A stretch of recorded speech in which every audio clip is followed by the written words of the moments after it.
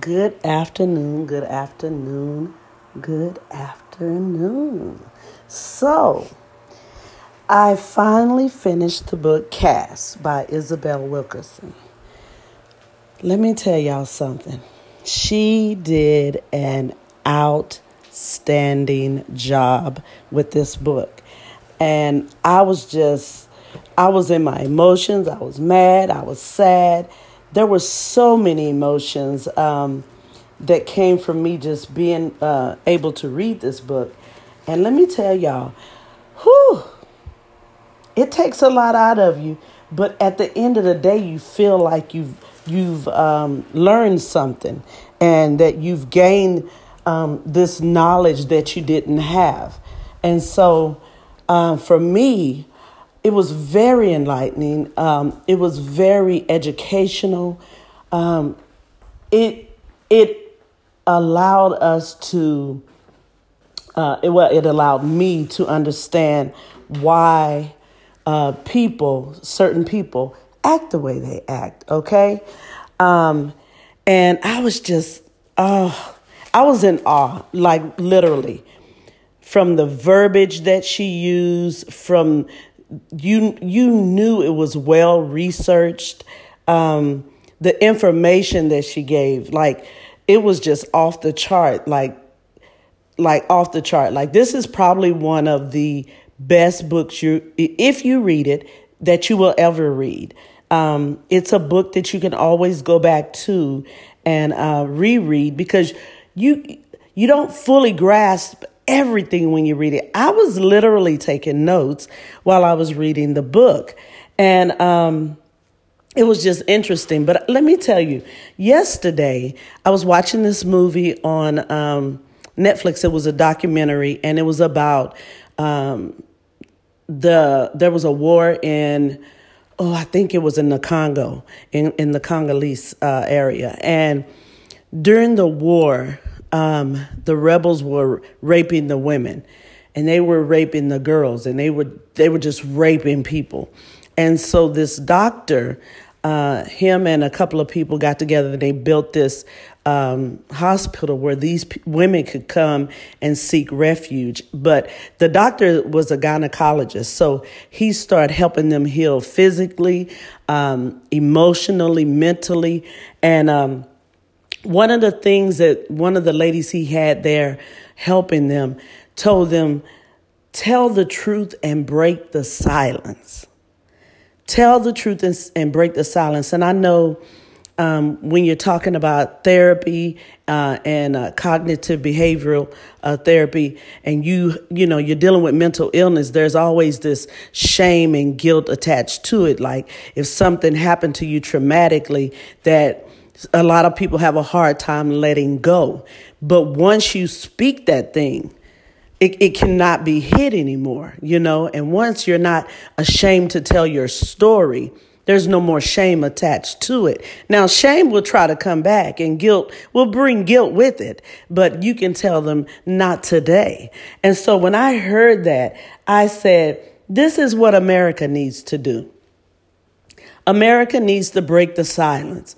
And I will share with you, in the book, Germany took ownership of, listen, Hitler's regime and him, they was crazy. But what we're not going to do is glorify him and anything he did. We're going to acknowledge that it was a horrible, awful thing that should have never happened. We were wrong for keeping silent, and we're going to educate our children henceforth and forevermore on what happened so that it will not happen again. And one of the things that they talked about, what they do is, like, I think it's a professor or whatever. He talks to a professor or a teacher. They talk to kids in school, and they ask them, what are their thoughts about them, good and bad. And they get their takes. Some people say some things and something, just different takes on it. But they all agree that it is something that should be told. And they even realize their role in being able to pass that information down to the next generation after them.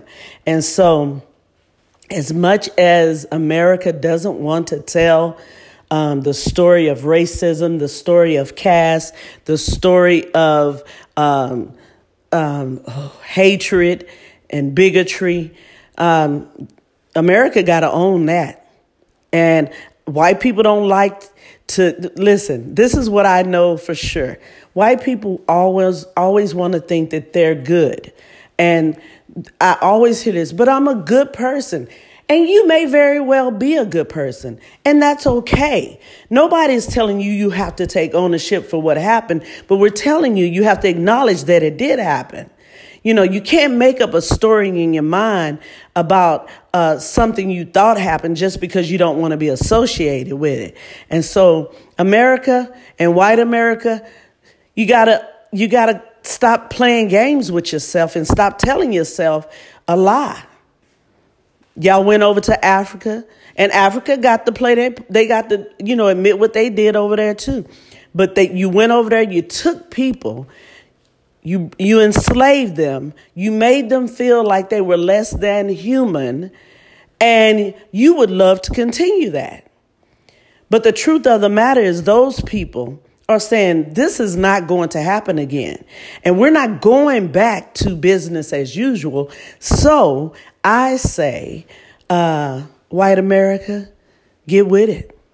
Everybody in the world knows that America is full of racism. They know it. They know it on a scale that we act like we don't know. And Isabel Wilkerson speaks of how other nations, even Nazi Germany, got information of how America started their caste system, their racism, their Jim Crow laws and things like that. And so they use some of that to put their systems in place so that people can be judged on the different levels that you're at. But they all came, got some of America's stuff. So that tells you, so we're the big sore right here. We're the big problem right here. We want to be seen as this great place to be. This is the greatest place that there ever was. But with come greatness, you got to stand up and say, we did some things wrong. We did a whole lot of things wrong for a long period of time, and we want to right that wrong. That's when your country begins to heal itself. Okay? You can't expect America to and everybody in America to see this as this great, loving place, because that's not how they've experienced it. White privilege has given white people so many things, and yet they don't want anyone else to have what they have, or they're so afraid, and it's so insane to me. They're so afraid of being where the black people are, where the African Americans are. They're afraid of being where the Latinos are. They are just afraid of being in another place other than where they're at. I think, in my mind, a lot of times whites are afraid that if blacks are in charge at any level, let me tell y'all, when Obama got elected, people lost their mind. And I know they were saying to themselves, they going to enslave us like we enslaved them. I know that's probably what a lot of people was thinking. And there was a lot of fear that was put out there. But it didn't happen, because that's not how we operate. We do want what's best for this country. We do want people to be treated equally. And we've been at the bottom of the bottom. And so we know what it's like. We know how to survive in it. But what we're saying is we're not taking any more of it. So anyway, I digress with that. And I go back to tell you, listen, in the book, Isabel Wilkerson shares so much information that it is riveting. I mean, it's hard to sit still. It's hard. I had to listen to it in the car. I had to listen to it while I was walking. I had to put it down. and then pick it back up. I had to take a break from it and then come back. And then I had to reread some things. I mean, it's that good. It is that good. And listen, I'm on her next book already, The Warmth of Other Suns. And so that's the book she wrote first. But this book should be in every classroom. Let me tell you, in every school district in America. It just should be. She did so much research. She talked about India. She talked about Germany. She talked about here. And we know it's in Africa. We know it's in Asia. We know it's everywhere. Everywhere. Somebody got to be at the bottom. That's the thought. Somebody has to be at the bottom. And so we're going to design a system that's going to allow for a certain group to be there and stay there. So then what happens when people climb out of that? Then what? In the book, it talked about white people aren't afraid of just any black person. They're afraid of an educated black person. I'm going to let that sit there for a moment. They ain't just scared of anybody. It's the education. It's when you know what your right is, when you know what you're doing, when you know how to move and when you know how to say what you need to say and keep it moving or whatever you need to do. Those are the people they look to destroy, the Martins, the Malcolms, the Black Panthers. You see where I'm at? All those people who came up and tried to make some changes, those are the people who they go for. Now, I see that they, in America, they're killing the men. They're trying to kill the men. They're trying to spark that fear. And listen, black people, we don't have time. We don't have time to argue with one another about what movement we should be with. We should support whatever movement is supporting us. Okay? I know some of y'all holier than thou and y'all got to go to y'all Bible, but it ain't about your Bible. It's about your life. It's about your life. And I know there are plenty of people out there who say black men, this is happening to them because they have turned their backs on God. I would say to you, you are a liar. Because there are black men in the church and it's still happening to them. So then what do you say? It's not about that. It's not about that. And let me tell y'all something. Racism is a team sport. It's a team sport. And so you can't win unless you're on a team. The whites got their team. They got their team. They may not all be on that team, but enough of them are on the team. And then there are some, they're willing to put it all on the line for the race. Where you at, black people? Where you at? Are you willing to put something on the line? Listen, you got to be willing to put something on the line for your own people. There are plenty of people who've died, and the injustices. Don't blame the people because they had a past. We all got a past. We're all ex-men and ex-women. We all have fallen short of the glory of God. Every last one of us. But does that give the right for somebody to kill us when we're not in the act of doing something that we shouldn't be doing? Does that, talk to me, people, is that right? I tell you it ain't. I don't care what your past is. You could have gave your life to the Lord 2 minutes ago. I don't know that. But you walking down the street and somebody hurt you. You jog and somebody kills you. You walking out the store. Come on. Okay? Listen, read this book. Read this book. It's powerful. And I'm going to tell you something. There's a thing as willful ignorance. Let me say that again. Willful ignorance. That's when you know what's right, but you choose to be ignorant about it anyway. And we got a lot of people out there. We got a lot of people who don't want to vote. We got a lot of people who don't want to get in a fight. I can't support Black Lives Matter because they're supporting the gay, the lesbian, the trans, the LGBTQMNOP, whatever. Black lives. That's what's at stake. Doesn't matter what you call yourself other than that. Your black body is what is needing protection. And so that's what the movement is about. Doesn't matter who's giving you money. People focus on the wrong things. It's about your black life. Your life could be taken just as well as anybody else's. But people like to believe that it's something else other than racism. And sometimes it's just not. It's just not.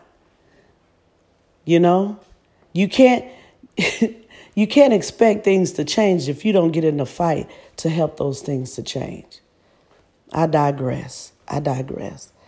Listen, all I'm going to tell you is this.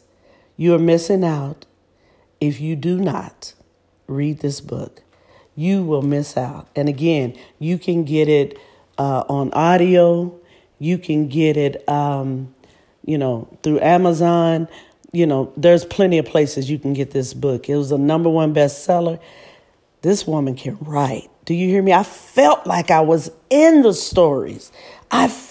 She told a story about being followed in the airport by DEA agents. They got on the shuttle with her. And I know me. And I probably would have went to jail that day. But she was very composed. She kept herself. Because she knew what would happen. I love the way she interacts and with history and stories of, the past and the present and how they just braid. It's like a braid. They're going in and out, in and out. And it's just such a well written book, a well told story that it just captures you in the middle of it. And you can feel yourself being in those different chapters and those different stories. Just like we did when we saw Roots and it pissed us off. We were mad. But then when Django came, we was glad, because we want somebody to tell a story about us fighting back, because that's what we do. And we don't just fight for black people. We fight for brown people, and we fight for Asians, and we fight for Indians. We fight for everybody. That's what we do. That's what we do. And that's the power we have, is that we do believe in equality, and we do believe in living a peaceful life. And so we're always in a fight. We're comfortable. But a lot of times, people have, I would say lately, people have become uncomfortable. But I say this, get used to being uncomfortable. Things are changing. Okay? Things are changing. Listen, the book is called Caste. It's by Isabel Wilkerson. It is a treat. It is a history lesson. It is one for the records, for the record book, for the history book. It is one that everyone should have in their library. All right? So go out and get yours. This is Miss Ruff. Don't y'all go around hurting nobody, not even yourself. Signing out, Miss Ruff.